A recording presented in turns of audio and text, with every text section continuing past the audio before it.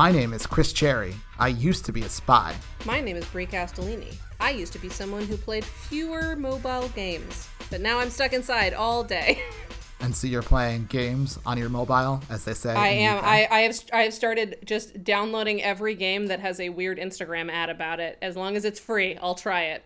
Merge Dragons is surprisingly calming, but much more frustrating to play than I would have anticipated otherwise. I always assume that if I ever get one of those games that, like, the CIA immediately knows what the inside of my asshole looks like. Like, that, just, like, every single piece of information that you can get. See, my thing is, I assume they already know that. Like, I've been on the internet for quite a while. I'm sure they've figured out my asshole and its general shape and contents. I mean, yeah, I'm sure they know lots of things about me, but, like, I'm not going to make it that easy.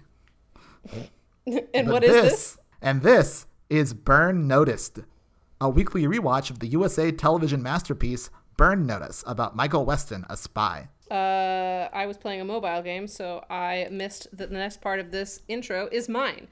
Throughout this podcast, where usually I'm not distracted by a mobile game because I'm usually more of a professional than that, we will be rating each episode on whether it is A, an episode of television, B, a great episode of television, or C, a great episode of Burn Notice. If you want to know what complicated calculations go into these ratings, listen to our intro episode or wait until the end where we'll explain them again. Also, if you or anyone you know knows Jeffrey Donovan, is Jeffrey Donovan, pretends to be Jeffrey Donovan, please get in touch. Cosplays as Jeffrey Donovan. In the beigest of suits. You can send us questions, suggestions, compliments, and no criticism of any kind at burnnoticedpodcast@gmail.com or to our Twitter at burnnoticedpod. And as always, that's Burn Noticed with a D. As always, indeed. So this episode, Season 3, Episode 12, Noble Causes, aired on February 4th, 2010. It was written by Ben Watkins and directed by Michael Zinberg, who has been directing TV since the late 70s. Has done everything from The Bob Newhart Show to Quantum Leap to Gilmore Girls to NCIS. Like, he's done everything. But while he did do a few episodes of Monk and Psych, this is his only Burn Notice. Yeah, there seem to be really only like one or two repeating Burn Notice directors. For the most part, it's like they just have some rando in. Yeah, I mean, I get why. He's busy. He seems to be in very high demand. I had an interesting experience reading the IMDb description for this one because I was like, I'm not gonna read it. I'm just gonna copy paste it because I don't want to know what this one's about. So the first time I read it, I only got like in the first beginning bit of it and did not get the rest. And I'm only giving you context for that because I found out what this episode was about in real time, basically. Me too. An old drug dealing acquaintance asks Michael to help his mentally challenged cousin who is unknowingly involved in a heist. Meanwhile, Gilroy gives Michael a mission, but he is forced to work with a dangerous partner. Now, when I first was doing this episode and taking notes and stuff, all I read was an old drug-dealing acquaintance. And my first thought was, God, what if it was Sugar? Guess what, guys? It's Sugar. Sugar's back. From the pilot. And it's who so, we briefly so sweet. touched on last week. Yeah, we did. I guess I got sugar on the mind. I got a sugar craving. I got a sweet tooth. And it turns out that the show had not forgotten Sugar, which was good because we never did. Never forget. Hashtag never forget. You never forget your first. Yeah, you never forget your first sugar. The title of this episode should not have been Noble Causes. It should have been Gimme Some Sugar. I agree. And now I cannot wait to get into these weeds. All right. The sugary weeds. It starts out and Michael meets Sam, who has scouted the location of a meeting that Michael is going to have with Gilroy. And it is supposedly at a very fancy French restaurant, and Sam does not care for that shit at all. He's like, oh, it's hoity-toity in French. And they eat snails and things, and it's like, ugh. And I realized at this moment that they haven't really talked about food and lunch as much in a while on this show, and that made me sad. Yeah, they don't. Nobody's been trading off who pays for what. Exactly, and I missed that generally. But again, of course, it's supposed to be a fancy restaurant because Gilroy is a fancy man. So Michael walks into this restaurant, and it is not fancy at all. It looks like it was furnished out of a Pier 1. This is, at best, a small, casual French eatery. There's just like a lot of like, the main design choice that they have gone with is like different clear glass vases that are teal and green. Like they're all these little like glass or probably plastic. Yeah, almost certainly. Almost certainly plastic, but they're supposed to look like glass. But they're all like teal and green. And like, I like teal and green. I don't think this is a bad looking restaurant, but I don't think it's a fancy restaurant. Certainly not one so fancy that Sam Axe is like, nope, I cannot abide. Exactly. And certainly not up to the standards of a fancy British gentleman, frankly. Well, he's only a fancy British gentleman. Maybe he doesn't understand what fancy French gentlemen like. Nah, see, he loves the finer things. Yeah, I don't know what happened here, or if like someone lost a location on the day and they had to quickly improvise or what, but they are not selling it. And it was very distracting to me whenever we went to this location, which we went to twice. I did not pick up on that at all. I was like, cool, they're in a restaurant. Anyway, so Michael arrives and Gilroy is there and the table is set for 3. Michael, Gilroy, and someone else. Someone named Claude.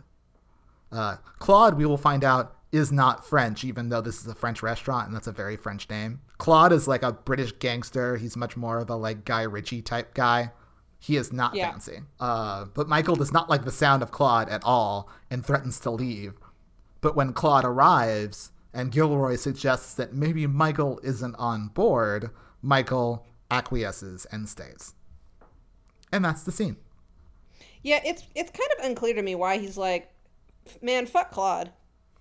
Because, like, Claude seems fine. He kind of says something in the voiceover Claude. about, like, when you have to work with people. And, like, the thing is that Claude is supposedly as dangerous and evil as Gilroy thinks that Michael is. And Michael is afraid that Claude is going to do very bad things. And Michael does not want to have to do very bad things. Well, as we know, Michael doesn't want to do anything. Not a goddamn thing. All he wants to do is work on the charger, because that's what he's doing in the next scene. While Fee just kind of watches, I guess. Michael tells Fee that he's going to get Claude out of the way, and Fee would just as soon be done with this business altogether. And then, fucking Sugar walks in. I was so Sugar? happy to see him. From the pilot? Oh, God, he's back. And this time, he has a cousin. He is a cousin who's played by Damien from Mean Girls. From Mean Girls. This cast is wild. It really is. Like, We'll I never knew where they were get to it as we going. go on, but everyone in this cast is someone, and it's wild. One at a time. All right, but yes, Sugar explains that he has this cousin, Dougie, who has fallen in with some shady bank robbers. I wrote in my notes, back robbers. Which is great. Some shady back robbers who are pretending to be his friend in order to do a robbery. Dougie doesn't realize this because he's slow. Oh boy. And we both clench for impact. But it's clench. actually It's not that bad. No, it's far better than Signals and Codes. We'll talk Michael about Damien from Mean Girls. But yes, Michael tells him to get Dougie out of town, and Sugar's like, Dougie has a job, he's got a life, it's really hard for him. Like, that's not fair. And Michael's like, fuck, I don't give a fuck. Get him out of town. Get that boy out of town. And so Sugar's like, fine, if you won't help, I'm going to go kill all the bank robbers myself. And Michael's like, Then Madeline calls. And Michael heads over, and it turns out that Madeline is getting an award for being a citizen crime fighter. Yes. It's our queen, the recognition she deserves. It's so good. She's so happy about it, and I'm so happy about it. I know, she was so proud. Remember when we didn't like Madeline? Yeah, I do, and those were dark days. And now we are fully on board with Madeline. Well, it's because they accidentally allowed one or two writers to treat her like a person, and we realized, oh wait, no, she's fantastic. Yes, exactly. And Sharon Gless is like about 90% of it. I think she is so 100%. funny, and she in the same way that like she Sam is 100% 90% of it. Yeah, exactly. Because like I would say the same about Sam Axe. I don't think that if Sam Axe was anyone other than Bruce Campbell, it would work. Like, we love Sam, and we love that Sammy gets some hammy, but only because he's Bruce Campbell. And I think it's the same with Madeline. Is like, if either of those characters were played by anyone else, they would not be nearly as charming, and we would not give them nearly as much rope. Oh, of course. Anyway, so she has gotten an award. For being good at Neighborhood Watch, partially because she reported the theft of 3 cars that Michael told her to report that he stole. What I like about this is not only that she's so proud despite the fact that she's being lauded for solving crimes her son committed, but what I also love is that they're finally like wrapping up something that I have always wondered, like, what do they do with all these cars and things that they steal? Oh, they have Madeline call them in, which is not suspicious at all, especially not if you have a detective like Paxson on your tail. But I like that. Exactly. I like that little detail where it's like, oh, have you ever wondered this? This is what happens. And it's like, oh, cool. I didn't need to know that, but I like knowing it now. I like knowing it too. Madeline then invites Michael to the awards ceremony, to which Michael replies, I can't be in a room full of cops giving you an award for crimes I committed. And it's really good.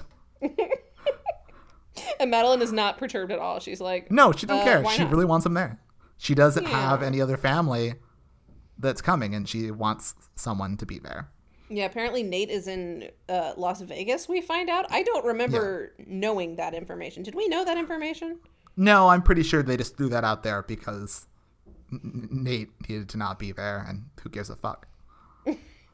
Then Sam comes in to borrow some sugar because, like, he moved out, but he lives next door. Right. Madeline calls him honey. I love it. Her best friend. And Sam is, like, very excited about Madeline's award. He's like, did you hear? He's excited because she's excited. And that is, like, honestly, such a supportive best friend. It was so great. It's like, did you hear about the award? And apparently he helped her, like, submit it. It's great. Yeah, that's even funnier that she had to, like, submit herself for consideration. She has been scheming for this fucking award.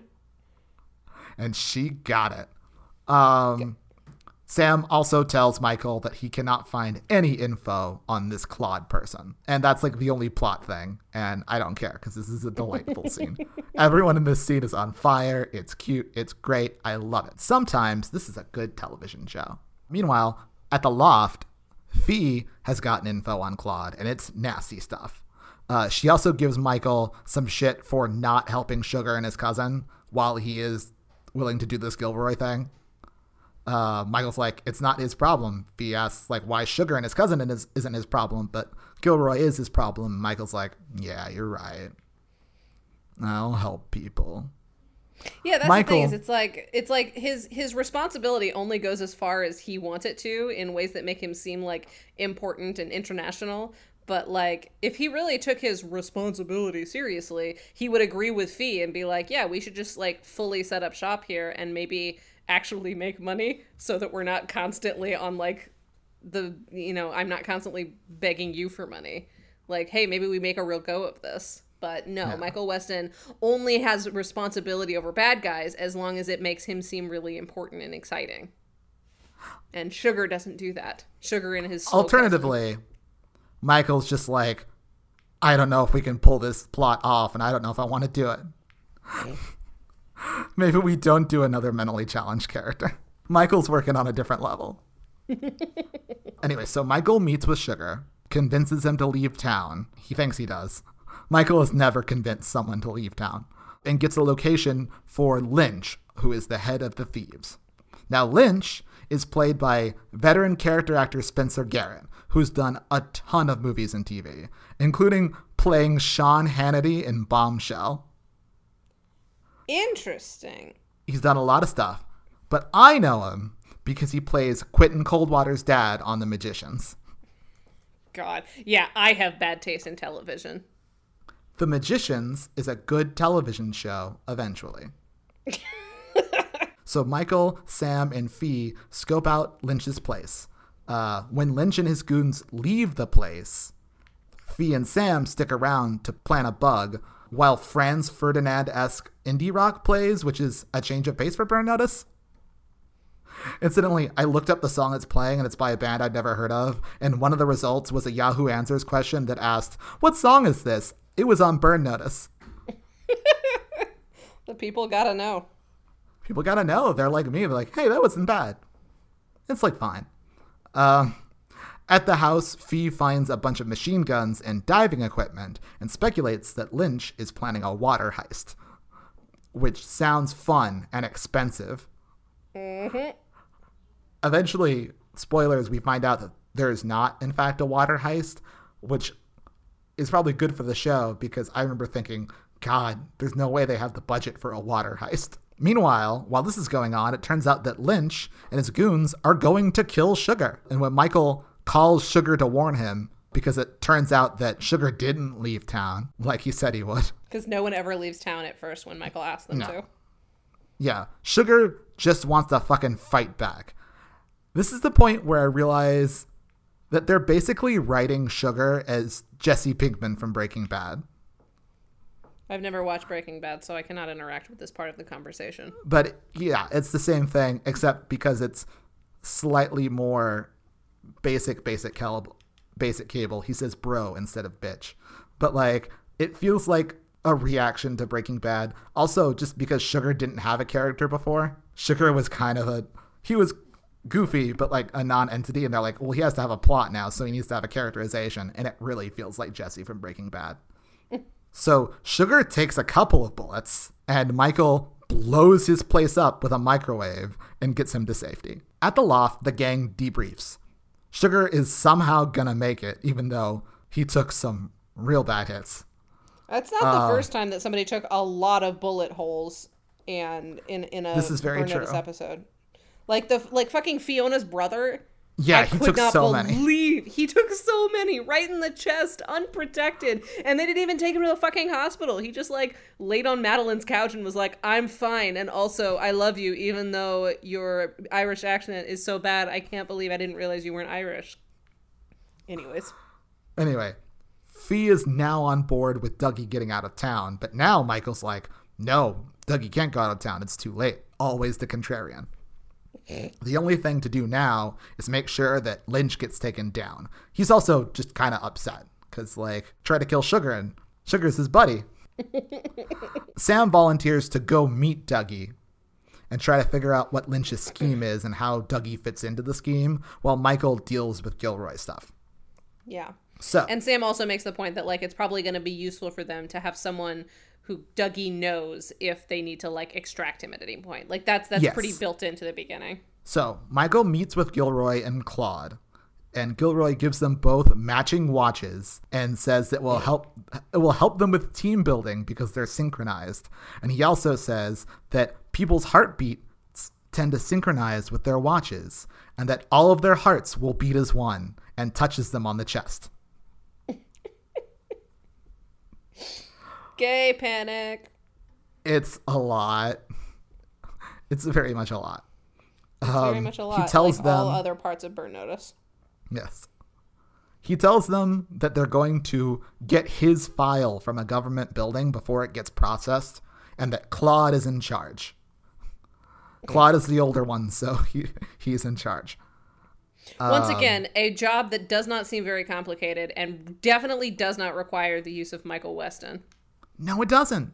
I mean, in this case, Michael Weston was the one, like, going for the job, so I buy it slightly more. But, like, literally, we are in, like, the end of season 3 of this fucking spy television show about this very good spy that everyone loves or fears. And not once has an outside entity who has hired Michael, who is not, like, just one of the general clients of the week, ever used him for anything interesting or useful. It's so frustrating. It's such a, like, wasted opportunity. Like, making Michael do an actually interesting spy thing. Brennan is the only character who has ever hired Michael, or in the case that I'm thinking of, strong-armed Michael, into doing something that actually utilizes Michael Weston's particular spy skills. And that was a one-off for that episode. Mm-hmm. And it was excellent. Why, like, yeah. I cannot believe that they did Trisha Helfer so dirty to not give her and Michael anything interesting to do. She was all, like, mysterious and blah, blah, blah, and they didn't do fucking anything with that. Anyway, so Gilroy leaves, and Claude says that he's going to steal the file while Michael creates a diversion. When Michael asks about, like, guards in the building, Claude's just like, well, just kill them. I'm bad. I'm a bad guy, and I have guns, and I'm going to use them to shoot people till they're dead. This is our shorthand for bad guys. When Michael asks, what do we do about guards? We say shoot them. Victor did the same thing. Like, someone is always, like, suggesting that they shoot guards, and that is always the point where Michael's like, oh no, I have to be more involved. Yeah. So, while this is going on, Sam goes to Dougie's job at, like, I'm unclear what this place is. Isn't it a flower delivery? It seems like they deliver flowers, but also we later find out that money goes there. I don't know if that's like money. I think it's the money from the flowers. But it's like in an armored truck. It's like a bank truck. Well, yeah, because it has to come by much money. Well, but it's not I think a bank truck comes to collect their money for the week. Like, I used to work part-time at a gymnasium, like a school gymnasium, but that during the summer was just used for like adult extracurricular events. And I would like keep all the money and I would put it in a lockbox, and then someone in an armored car would come by like every Friday and pick up my little thing. And I was like a teenager. So this I buy. It was confusing the way that it was introduced in the show. But yeah, any place that like collects a lot of cash, sometimes instead of having someone do a bank run, which is how it usually works. That makes sense. Yeah. No. It's definitely a thing. I have experienced armored car pickup and drop off in a seemingly not armored car requiring location. Yeah. But it is a flower place where they deliver flowers, and the place is airtight so that like air from outside can't get in and fuck with the flowers. Yeah. This will be important later. But not that important. No, not really. Most things in this particular plot line are not all that important. No. So Sam goes, and he is posing as someone who works for the city's work placement program. And he meets with Dougie, who recognizes that he is ex-Navy by his watch.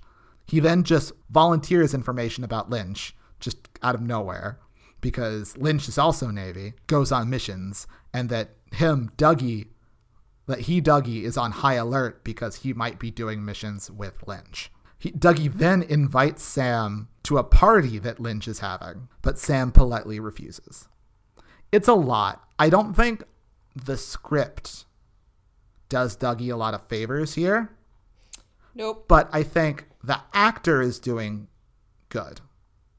Yeah, it's not overdone. It's not a lot of stutters and jerks and any of the classic offensive shit that people do when they play disabled on TV. Exactly. He is played by Daniel Franzese. who of course played Damien in Mean Girls. Had Mean Girls come out at this point? Is this pre-Mean Girls? No, this is post Mean Girls. Mean Girls is like 2004. Interesting. Mean Girls is like early, I think, isn't it? Mean Girls is definitely a 2000s movie. He mostly kind of just plays Damien like a grown-up kid, which pretty much works. It's not cringy a lot of the time. Mm-hmm. It's not great, but it's not cringy. Yeah. It's not very actively bad, which is good. Yeah. So well done there, Damien from Mean Girls. So Sam can't go to this party, but Fee can go to the party. So Fee goes to the party, and it's full of sexy bikini ladies, obviously. And at this party, Lynch gives Dougie like a shot of alcohol and then tells him to dance. And he does because he doesn't know he's being made fun of, and everyone laughs at him. But again, he doesn't know that people are laughing at him because he's slow. And Fee watches this happen and is very upset and now wants to kill everyone. Also, while she's there, she moves the bug that she planted because she planted a bug in a remote control, but Lynch is having meetings in a room that the remote control is not in. So she has to go into the room and pretend to be a drunk woman at a party and then kind of slip the bug in there so they can listen in on what's going on. Yeah, I always like seeing Sam and Fee in the field having to improvise because we usually only get to see that with Michael. Usually the only times we see Sam and Fee in the field are when they're like, you know, passing by something or like listening to someone. But I actually like to get to see them doing work, and we've seen that more often in the last couple of episodes, and I've really enjoyed that. I have too. It's really good. So Sam listens in on the bug and hears that Lynch is meeting with a thief that he's never met before. Like, he has someone that is going to arrange a meeting with him and a thief, which is great because, as Sam says, he knows someone else that Lynch has never seen. Michael Weston. Wow. So Sam finds Bolo, who is the guy who is putting Lynch in touch with the thief. He's like the thief's agent, I guess. Mm-hmm. Agent to the thieves. Agent to the thieves, but not like the guy whose name I've already forgotten. Strickler. He's more low level. Yeah, and he gets in touch with this guy through Barry, and surprise, motherfucker, it's Eric King, who's, of course, famous for being on Dexter and saying, surprise, motherfucker, in various memes. Yeah, I mean, I recognize everyone in this episode. I did not find the casting quite as wild, but now as you're reading all of them out loud, I'm like, holy shit, this was a packed episode of guest stars. Yeah. He said, surprise, motherfucker, on Dexter and in various memes that spread from that episode of Dexter, including a classic Vine. But it's fun to see him here. It is. He seemed to have fun with this part. He seemed to be having a lot of fun. It's a very, like, fidgety, twitchy role. Mm-hmm. I think he's enjoying it. So Michael and Sam pretend. I assume he probably plays a lot of tough guys just because he's like so muscular and tall, but like getting to see him being kind of like a snivelly little snitch was very exactly fun. Yeah. Normally he just plays the kind of guys who say surprise, motherfucker. Very against type. Yeah, it's great. So Michael and Sam pretend to inject him with poison. They inject him with, like, Kool-Aid or something. I don't know what the fuck. Yeah, something completely, like, benign. But tell him that it's poison and that he cannot have the antidote unless he introduces Michael to Lynch as the thief. So Bolo sets up the meet between Lynch and Michael. Michael in this meeting is DJ, and Bolo is effusive as hell to Michael's abilities because he has not yet gotten the antidote. Bolo really wants to make this happen. It's really good. And Lynch wants Michael, it turns out, to steal a hydraulic cutter, aka the Jaws of Life. Michael is reluctant because that's what Michael is, but he agrees to do so. So Michael, Sam, and Fee meet at their usual place, which is the name of which I have forgotten. Carlitos. Carlitos, yeah. and they reason that Lynch must be planning to use Dougie to get on a flower delivery truck and go to a location unnoticed. Sam says that he'll try to get a delivery route for the delivery trucks, and that he and Fee can scout possible targets. Fee also says that she's learned more about Claude, and Claude likes to climb buildings. He is a free climber. He just climbs up buildings like he's Spider-Man. Mm-hmm. He climbs up buildings and his name is Claude. We now know 2 facts are about his him. facts. Well, and he's willing to kill guards. Exactly. Those are all the things on the Claude trading card. All right. So Michael goes to Madeline to get his dad's city inspector shirt that he used to wear when he was stealing things. Or as Madeline says, borrowing things.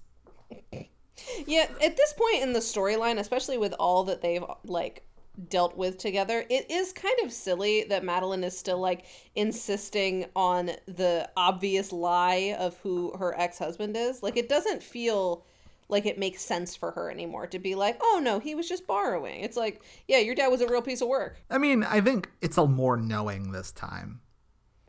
It's more just kind of like keeping up appearances. For who? I don't know. The dead. Anyway, apparently his dad had a secret compartment in his closet that Michael knew nothing about. And Madeline opens it and gives him... And while this is going on, Madeline gives him a tie to wear at the ceremony. It's going to match her dress, citizen right? ceremony. This special tie, which is a clip-on. It is such a good very detail. colorful because it matches what she's going to be wearing. That's At which so point sweet. Michael has to go... about that, and says that there's this guy named Claude who climbs buildings. Yeah, and I gotta like help him climb buildings, but not help him too much.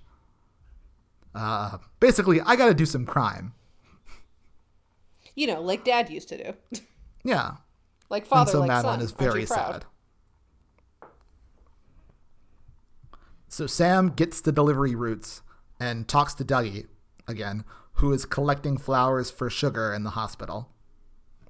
Sam tells him that he got shot in the Navy and getting flowers helped a bunch. And it's almost sweet.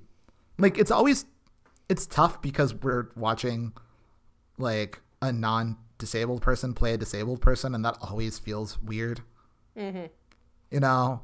But like, this thing that they're doing with Sam and Dougie is almost sweet.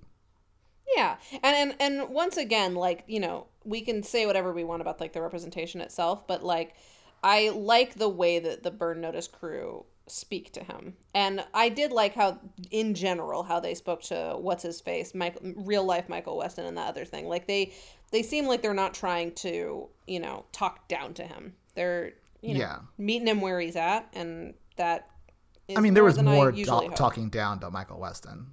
Yeah, but that was because he was actively, like, antagonistic. Yeah. Like, this guy's just, like, a sweet guy picking flowers. Yeah, exactly. Yeah. Like, the slow guy in this is not the problem. He is the victim. Yeah. I mean, I think part of it is just that the guy in the last episode, Michael Weston, was much more coded as very autistic and schizophrenic. Whereas this guy is just kind of slow. Mm-hmm. We then watch Michael run a couple of errands. First, he goes to the building that Claude is going to climb up, and then sabotages it by just basically putting grease everywhere.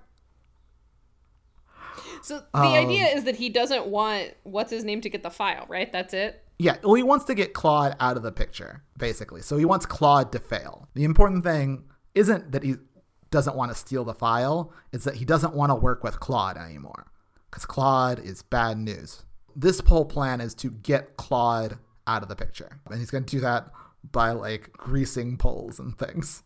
Then we watch him too. Really high up. We then watch him stealing a Jaws of Life from a firefighter training facility, so that he's not actively preventing anyone from dying due to the lack of a Jaws of Life. It's actually a fun little scene where like Michael goes in and has to pretend that it's broken. And he's like, "You letting people use this? This is gonna go real bad." We'll bring it right back once we fix it. But yeah, there is this sense that Michael is just running errands. Yeah, he's got a couple of things to knock off his list. Yeah. Then back at the loft, Sam and Fee return from scouting and tell Michael with great certainty that the thing that the robbers are going to rob has to be this art auction at the Hotel Milano. That is definitely it, because it fits with everything. Because you would need the Jaws of Life to cut open like a box that had paintings in it in a way that wouldn't burn the paintings, and you would need swimming equipment because the hotel is right on the water, and other reasons, and like it's on the delivery route, and that's why they need Dougie. Like, it fits perfectly. At which point it becomes abundantly clear to the audience at home that this is definitely not what is going to be hit. They are 100% wrong. And again, what really hits it home is that this delivery is going to happen sometime next week. Yeah, and they're like, so we've got all the time in the world. Let's go hang out, get a beer. No need to rush. So Michael meets Lynch to give him the Jaws of Life. And it turns out that, yeah, Sam was wrong. And the actual target is an armored bank car, and it's happening right now. And they're like, well, fuck. So Michael, Fee, and Sam rush and arrive at the heist as it is about to start. And Lynch's plan is basically to hang out in the warehouse, to just like hang out and have Dougie let them in. And then when the truck comes in, from the bank truck, they will seal the place tight because it is airtight, and fill it with gas. And they're going to use the breathing masks from the scuba equipment to keep breathing. And that is why they needed the scuba equipment. Yep. Which seems needlessly convoluted. Oh, you why mean are like they not most just Burn like Notice episodes? Yeah. Why would they not just like kill the people in the bank car like some other way? Why must they find a flower shop that is airtight and do this really complex thing when it seems like there's gotta be an easier way? Well, maybe it was that the opportunity arose because they were like, we want to hit this bank car, and then they happen to meet this guy who's a little slow and wants to go on an adventure, and they're like, oh, where do you work? A flower shop. Ooh, a flower shop that gets an armored car money drop. Ooh, maybe we could do something with this. And maybe they were like reverse engineered their plan as a result of meeting Dougie rather than deciding this flower shop's the way to go and then lucking into Dougie. That's going to be my assumption. It's still kind of a thing of, it is reverse engineered, but it's reverse engineered from what's a plan that if you look at all the parts of it suggests a different plan. Yeah. No, so we can have this thing. As always, it's needlessly complicated to make it seem like, oh man, all of these guys are so badass and Michael Weston has to work extra hard. But really, it's like, y'all, this could have been simpler on every level if we had just done something else. Like, it doesn't, just adding more stuff doesn't make it a better and more interesting spy thing. Like, Bad Breaks, not to bring everything back to Bad Breaks, but Bad Breaks was simple without being, and complicated without being convoluted. Like, there was a lot of stuff going on that you have to manage. And, like, there wasn't a lot of bells and whistles on each individual thing Michael Weston did, but each sort of logically led into the other. Whereas, like, anytime we see one of these sorts of plans, or, like, the fucking one from last week where there's, like, 8 layers of gangsters to get to the one child molester / cop killer, it's like, why does it need to be like this? And, well, the thing is that, like, there's obviously a reason why it needs to be like this. And I think that's the thing that bugs me more, is that like these bank thieves have to come up with a ridiculous plan just so Sam can get it wrong. Right. Just so Sam and Fee can get it wrong. But also, like, armored cars go to more than one stop. Like, there's not like one armored car per business. Like, that's why the armored car thing is a thing. So like, why is it that they chose a flower shop? Well, it has to be the flower shop because the flower shop is airtight. Because he also owns a side hustle where he sells scuba equipment, and he's like, how can I combine these two things? I want to rob an armored car, and I want to use my scuba stuff for it. It just seems like the weirdest train of thought ever. Anyway, so Sam goes in to get Dougie out, and gets in a shootout with Lynch, and Dougie saves Sam when Sam gets like pinned down by gunfire, and like Dougie pushes some stuff over and distracts the guys, and then Sam and Dougie get out, and that's like their kind of thing. And it's almost cute. It's almost cute. Anyway, Michael locks them in and calls the police. It's another one of these burn notice endings where the plan is to lock a bunch of crime guys in a room and call the police. I mean, I do appreciate that, like, they've kind of moved off murder. Or at least they have for a couple of episodes, because, like, those are basically the two endings to Burn... Well, no, there's 3 endings to Burn Notice episodes. 1, murder. They either murder them themselves or have them murder each other in a really convenient way. 2, they convince them to leave town. It only ends up working at the end of the episode, not at the beginning. Or 3, they lock them in a room or, like, in some other way, get them all to a place to get arrested by cops. Those are the only 3 ways that a Burn Notice episode can end. And frankly, I don't really know what other ways that they could end other than sort of side thing. They convince them to adopt a dog and move back in with their mom. That's true. But even in that episode, they locked a bunch of guys. Classics, locking them in a... Yeah. Exactly. But, like, honestly, though, you know, we make fun of them. But how else could a Burn Notice episode end? And this is very true. Like, there really aren't that many options for bad guys do bad thing, but we are vigilantes. Like, even Batman, all he does, or Spider-Man, they just, like, tie the bad guys up and just sort of leave them places for the cops to find them. This is true. Have they done that in this show yet? Like, literally just dropped a bad guy on the front steps of I don't think police? So. I'm sure they will at some point. Yeah. So Michael and Fee visit Sugar in the hospital to tell him that everything's going to be okay. And Sugar tells a story of how he used to make fun of Dougie when he was a kid, but then he got jumped by some guys and Dougie saved him because they were family, which Michael takes to heart. We also either learn or relearn. Do you remember if we knew Sugar's real name up to this point? I don't think we would have ever had a reason to know his name. All Sugar was in the pilot was this shitty drug dealer who lived next door and refused to leave and was like, "No, Michael Weston, I'm going to kill you." And Michael Weston's like, "No, my friend, I will kill you." Yes, you don't know who you're dealing with. I'm Michael Weston. I used to be a spy. But yeah. But he has this whole monologue that ends, I think, with, like, him saying that, like, Dougie said, like, "'cause your family, Raymond." I don't know if it's supposed to be a moment that, like, I don't either, 'cause Sugar's name is Raymond. Yeah, I mean, I guess it's because they were finally like, if Sugar's going to have a real moment, we can't just keep calling him Sugar, because obviously that's not his name.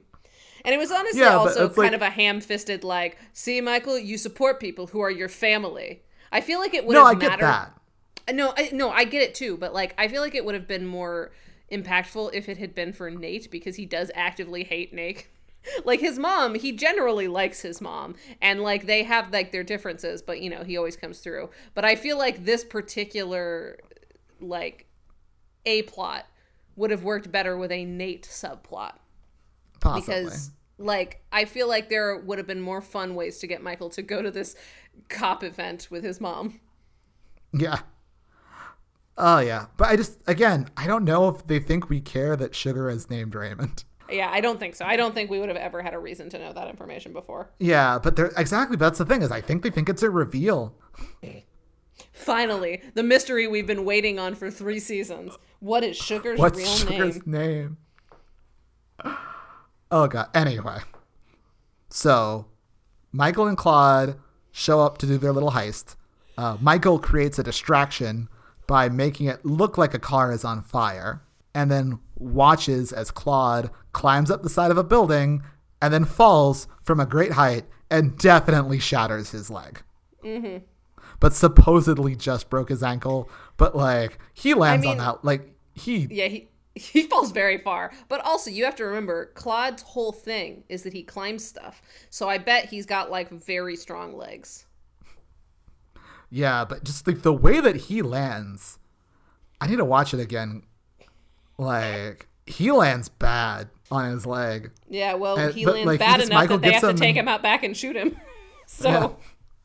That's true. But yeah, so all of this happens, and I guess it happens so fast that Michael has enough time to show up at Madeline's award ceremony, which is like, I don't know what I was expecting, but it's like outside and it's very low key. It's got real strong company barbecue energy.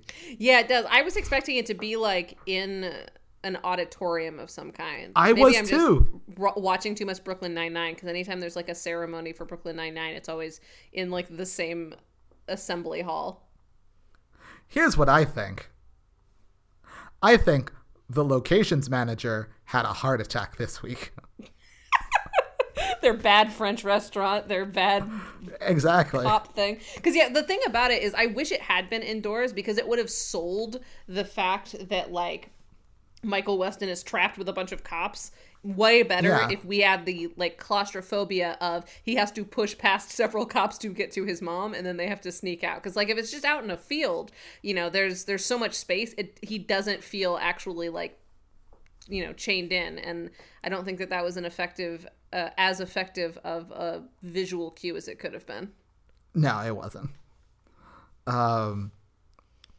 It But honestly yeah, kind so of it looked shows- like a wedding. It was either It does a kinda company look like a barbecue wedding. or a wedding. That was sort of the two things that it But like a felt cheap like. wedding. Yeah, exactly. I mean, of course.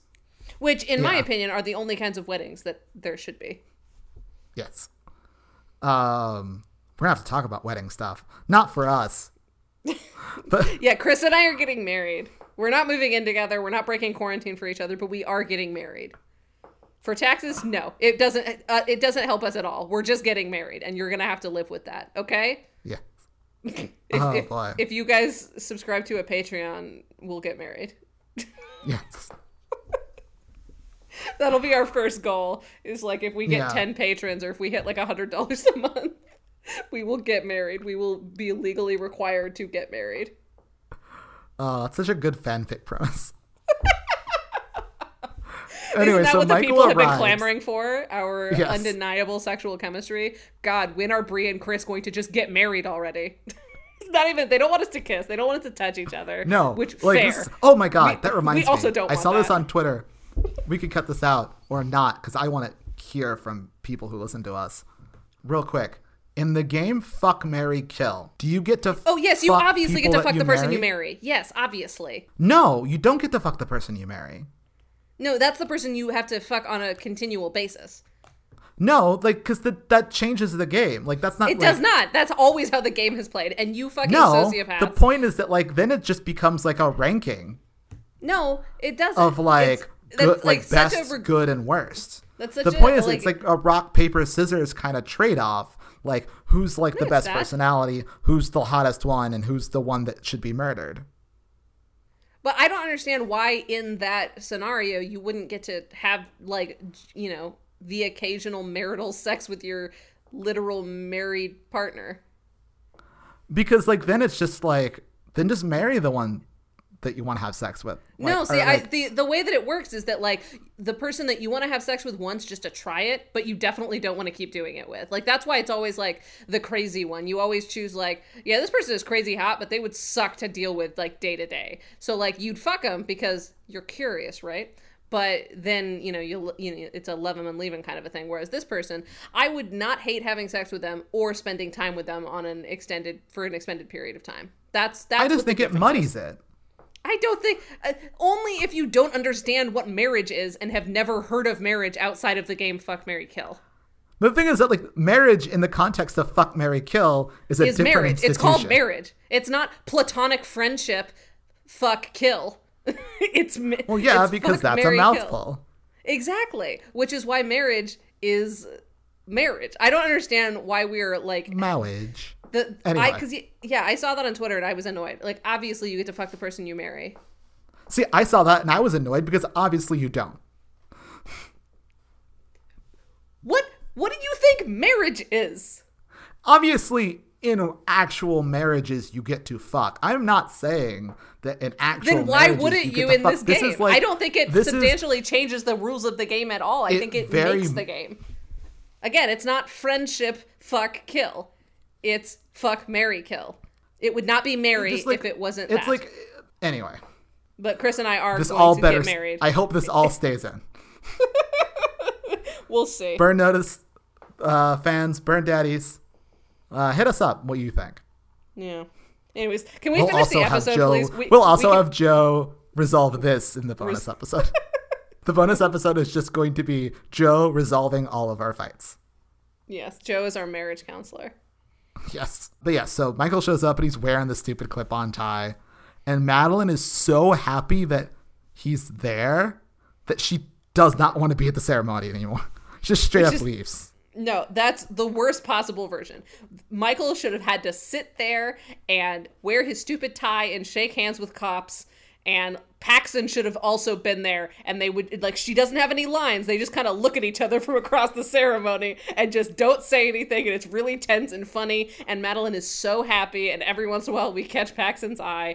And then, like, they go get a drink or something. That is how you use this scene. Exactly. It's so weird. I think this episode was like a clusterfuck behind the scenes. I think that's the only thing that makes it make sense. Anyway. There's no way this was the plan. Exactly. It couldn't have been. Anyway, Michael meets Gilroy again at the same chintzy little restaurant, but at least it looks a little bit better in low lighting. They drink expensive whiskey. whiskey. I fucking hate this restaurant. They had one job, sell it as an expensive... I don't think it looks bad. I think if I walked in there, I'd be like, oh, this place is cute. This place is nice. But, like, their whole deal is, like, Gilroy is fancy man with expensive taste. Like, he literally is like, we're going to order something expensive. Like, the whole point of him is extravagance and class. And, like, it'd be one thing if he'd be like, oh, this is the best French eatery in town.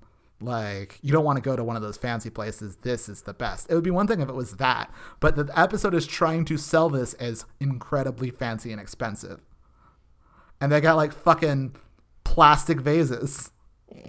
I think they would Carlitos looks nicer. Vases. You would. Like, when fucking, like Michael and Fee went on their date, that looked nicer. Well, that was also at night, and the end scene is at night. It still looks like... Oh, you're right. It definitely is. It still looks cheesy. Yeah. Anyway, so they meet at the restaurant. They drink expensive whiskey, and Gilroy tells Michael that Claude died of his injuries. And he then tells Michael that he has to do the job alone, and if Michael can't do this job by himself, he might also die of his injuries. So this was what's confusing to me. Weren't they doing this? Didn't they have like a very short timeline, like turnaround for this job? Is the timeline not over? I'm guessing it's not over. Because it seemed to me like they had like 2 days, and it's definitely not been... Like, I feel like they're at the end of the time that was originally set off for this, so I kind of assumed that the job failed and Claude was fired/murdered, and that was just going to be the end of it for this particular thing. But then he's like, no, you have to do it now. I have no idea, but I don't want to think about it anymore because the episode's over. It sure is. So let's talk about some spy tips. I got like a few here that are borderline, as always, but let's get through them. Yeah, you really don't curate these. Finding the best place in a house to hide a bug can be tough. But if you can't wire the room for sound, the TV remote is a good all-purpose choice. It's got a power source, it's kept in areas where people gather, and usually in the hand of the most powerful guy in the room. Yes, I gotta watch the game. Yeah, that's good. Microwaves are one of the most dangerous appliances in the home to repair or modify, but in a pinch, you can use their extremely high voltage to your advantage. Remove a microwave's surge inhibitor, mix in some reactive household cleaning supplies and pressurized cans and a fistful of silverware. Make sure the door is sealed tight, and to save time, just press popcorn. Do it right, and you have the makings of a very big, and then there's a explosion. Yeah.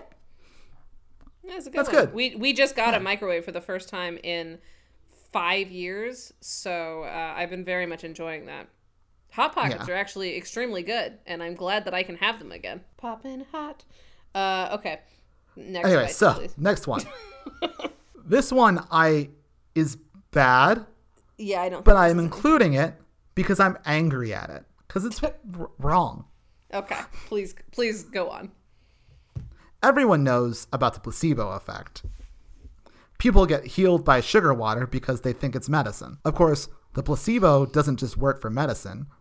It turns out fake poisons work pretty well too, which is useful when you need someone to be terrified enough to do whatever you say. That is not how the placebo effect works. That's not what that means.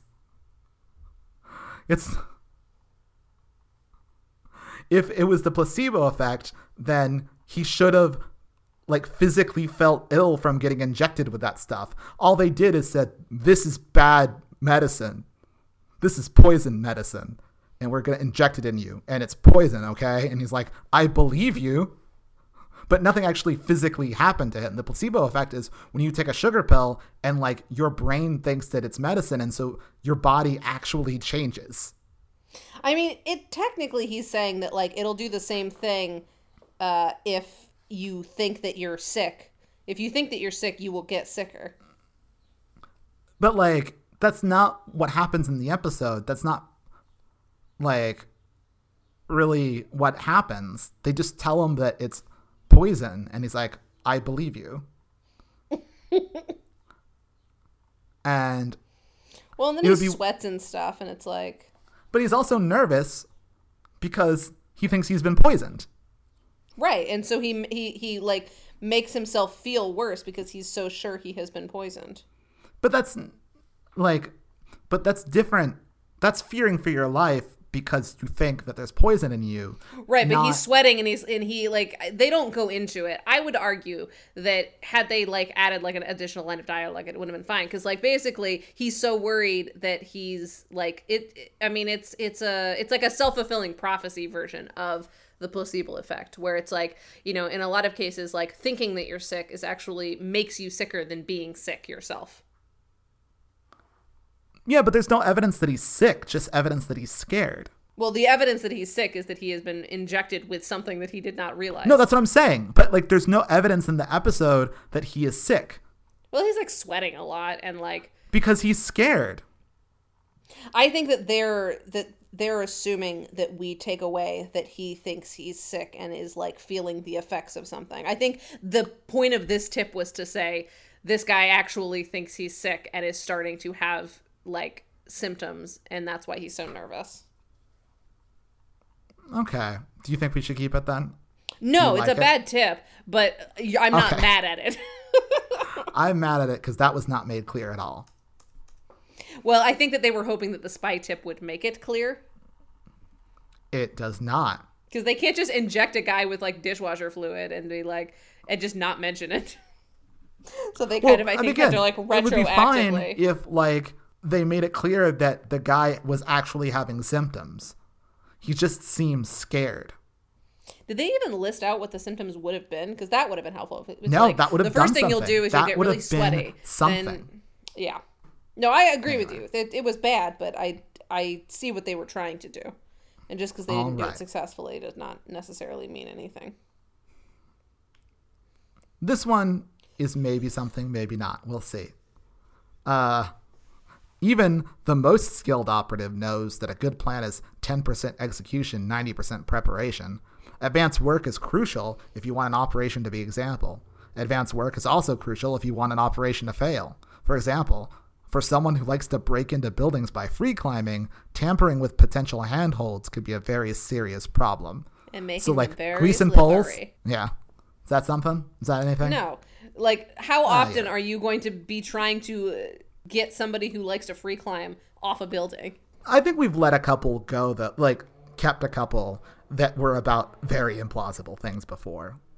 Yeah, but that's so specific and also so obvious that it's that what do I do with that information? As soon as someone says free climbing to me, I know what to do. Get the trusty old olive oil out. All right. This next one is also a thing that's pretty specific. Jaws of Life are standard equipment for emergency rescue outfits. If you'd rather not take a set that might be needed, you don't steal them from a fire station. A fire training center, on the other hand, can probably miss theirs for a few days without risking anyone's life. I can imagine enough uses for the Jaws of Life that this would be useful. This is sort of like hey, when you're a spy, you sometimes have to be a piece of work, but, you can limit how much danger you're putting other people in to complete your mission if you get your Jaws of Life from this place rather than this other place. And it's also a thing of, it doesn't necessarily have to be a Jaws of Life. It could be another kind of life-saving equipment. Right. Yeah. No, That's what I think it should stay. Yeah, I'll give it to it. This next one is nothing, but I do think it's pretty good life advice. When you make a mistake in the field, the key is to focus on solutions, not regrets. Being sorry doesn't mean much in combat situations. You can't apologize to a corpse.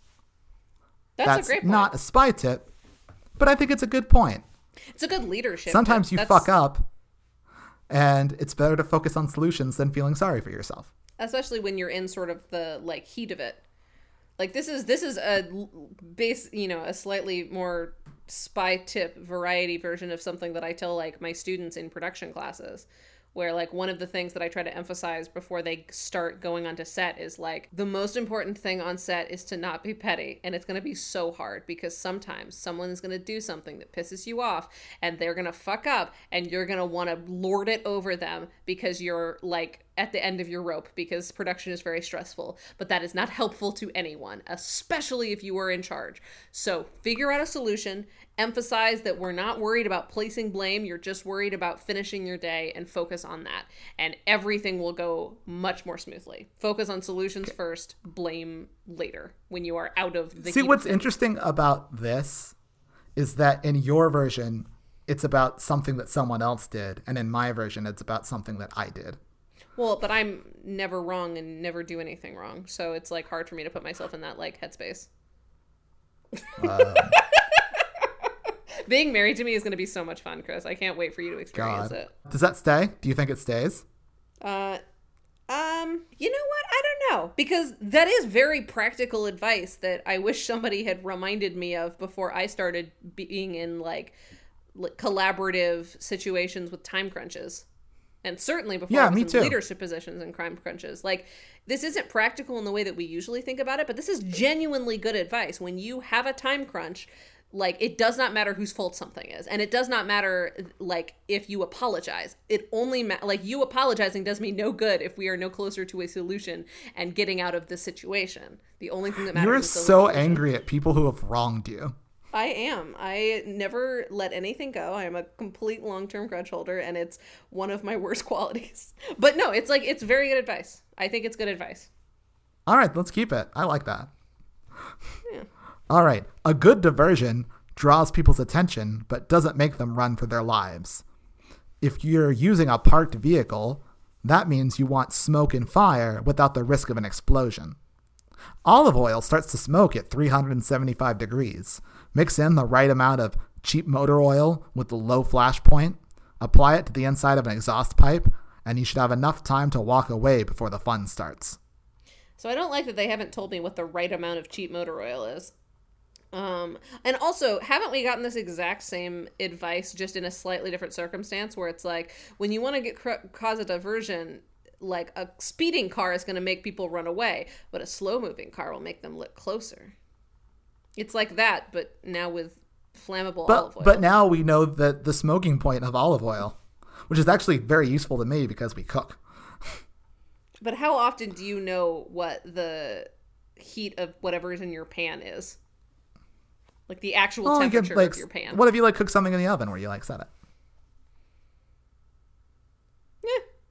You know what? And the idea of specifically take some olive oil, put it in the fucking exhaust pipe with motor oil. I think there's a lot of specifics here. Yeah, no, I'll allow it. Yeah, I don't think it's the first part that's the tip. It's the here's a thing that you can do to make a car look like it's smoking without blowing the car up. Mm-hmm. Without making it unsafe for people to investigate. Yeah. All right. And last one, number 6, if this is anything, which it's not. But in free climbing, the general rule is always to maintain at least 2 points of contact with the surface. Actually, that's kind of useful. Challenging climbs always include a point where the only way to continue is to make a leap from one point of support to the next. For experienced climbers, it's a routine technique with minimal risk unless, of course, the handhold you're jumping to is coated with silicone-based lubricant. Good to know that he used lube and not just like regular vegetable oil for this. Well, not olive oil because it smokes at 375 degrees. Yeah, and they needed all of the olive oil for that. Plus, that would dry. And for his tuna and tahini thing that people are always He uses lube for that, too. Disgusting. Do you think that's anything? The 2 points of contact is useful. Yeah.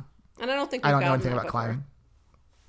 I don't think we have either. I used to rock climb a lot. Rock climbing is like one of my favorite things to do, and I hope to someday get to do it again.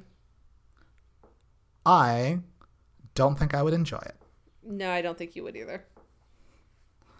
All right, well, that's 6 tips, so it passes on tips. It sure does. All right. Speaking of passing, how do we rate this episode? Spycraft over violence. Does it happen? Yeah. Yeah. I mean, they kind of fuck out, but like, yeah, they're trying to do spycraft. Yeah, they try their darndest. Yeah, and at the end, like, I don't think it's like a real blow shit up solution or... No, it's particularly. Good. There's an alias that's DJ the Thief. Yeah, but DJ the Thief doesn't really have any distinguishing features. The alias that DJ the Thief plays has more distinguishing features than Michael Weston's DJ. Like, his sub-alias was more distinct than his prime alias. And even that was just his general, like, I've got an accent and I work in construction. Yeah, it's not really much. It's, I think so a thief named DJ is less interesting than a DJ named Thief. All right. Yeah, no, so I wouldn't say that this is a distinct alias. All right, so then it comes down to, does this episode use Fee and Sam well? What does Fee do in this episode? She gets mad at one point. So not much. Not much. Sam really kind of has this thing with Dougie that's kind of sweet. Yeah, but it doesn't really come from any character place. It's just like, well, what's he gonna be? An asshole to him? So like, it doesn't really. Yeah, like, but when Sam is nice to other characters, like we learn something about him. But in this case, he's just being nice to a guy, and like I don't feel like that's a particularly good use or particularly peak Bruce Campbell use of Sam. You know what I mean? No, you're right. Because like, this not what, a great what defines Notice, using Sam well is peak Bruce Campbell. This is true. This is not a great episode of Burn Notice. Only 2 out of 2. Ah, that's a shame because I liked it. Yeah, I thought it was fine. Yeah, it's a better version of a lot of the things that we've seen before. Yeah. It wasn't amazing or anything. Definitely wasn't a great episode of television. No, certainly not. But it was fun. It was diverting. But it must be an episode of television. Mm-hmm. Yeah, once again, it's a very, like, it was fun, but it was very sloppy, you know? Like, what we like, what we have determined that we like about television and about Burn Notice episodes in particular is when, like, the details mean something, the character moments are motivated, and they teach us something or show us something that we haven't seen before or show us an escalation of something we have seen before, and this did not have any of that. No, it mostly had Madeline's thing. That was it. That was really all it had. Yeah, and even that didn't go as far as it absolutely should have. Like the Madeline thing, it botched the landing. Yeah, it really botched the landing there. Like an episode with Sugar and Madeline getting like honored by cops, that could have been such a good episode. And instead, it's just kind of like there. Yeah, it's just an episode. Yeah, it's just an episode of television. It is an episode of television that aired on the USA Network. Yes, it is. And with that, there's nothing left to say except to thank Vincent E.L. for our theme music. If you want more from Vincent E.L., go to vincentel.bandcamp.com. Bye. Was it this episode that Sam wants to borrow some sugar from Madeline? It must have been because he's moved in It with is. Miss Reynolds. Wouldn't it have been funny if Madeline had been like sneaking in sugar? Like Sugar had like the actual drug dealer Sugar had been like living with Madeline secretly, and that's what Sam wanted to borrow, and it was just like this very weird scene that nobody remarks upon, and then when Sugar comes up in later in the episode, everyone pretends like they haven't seen him in years. Anyways, that's my pitch. Bye everyone.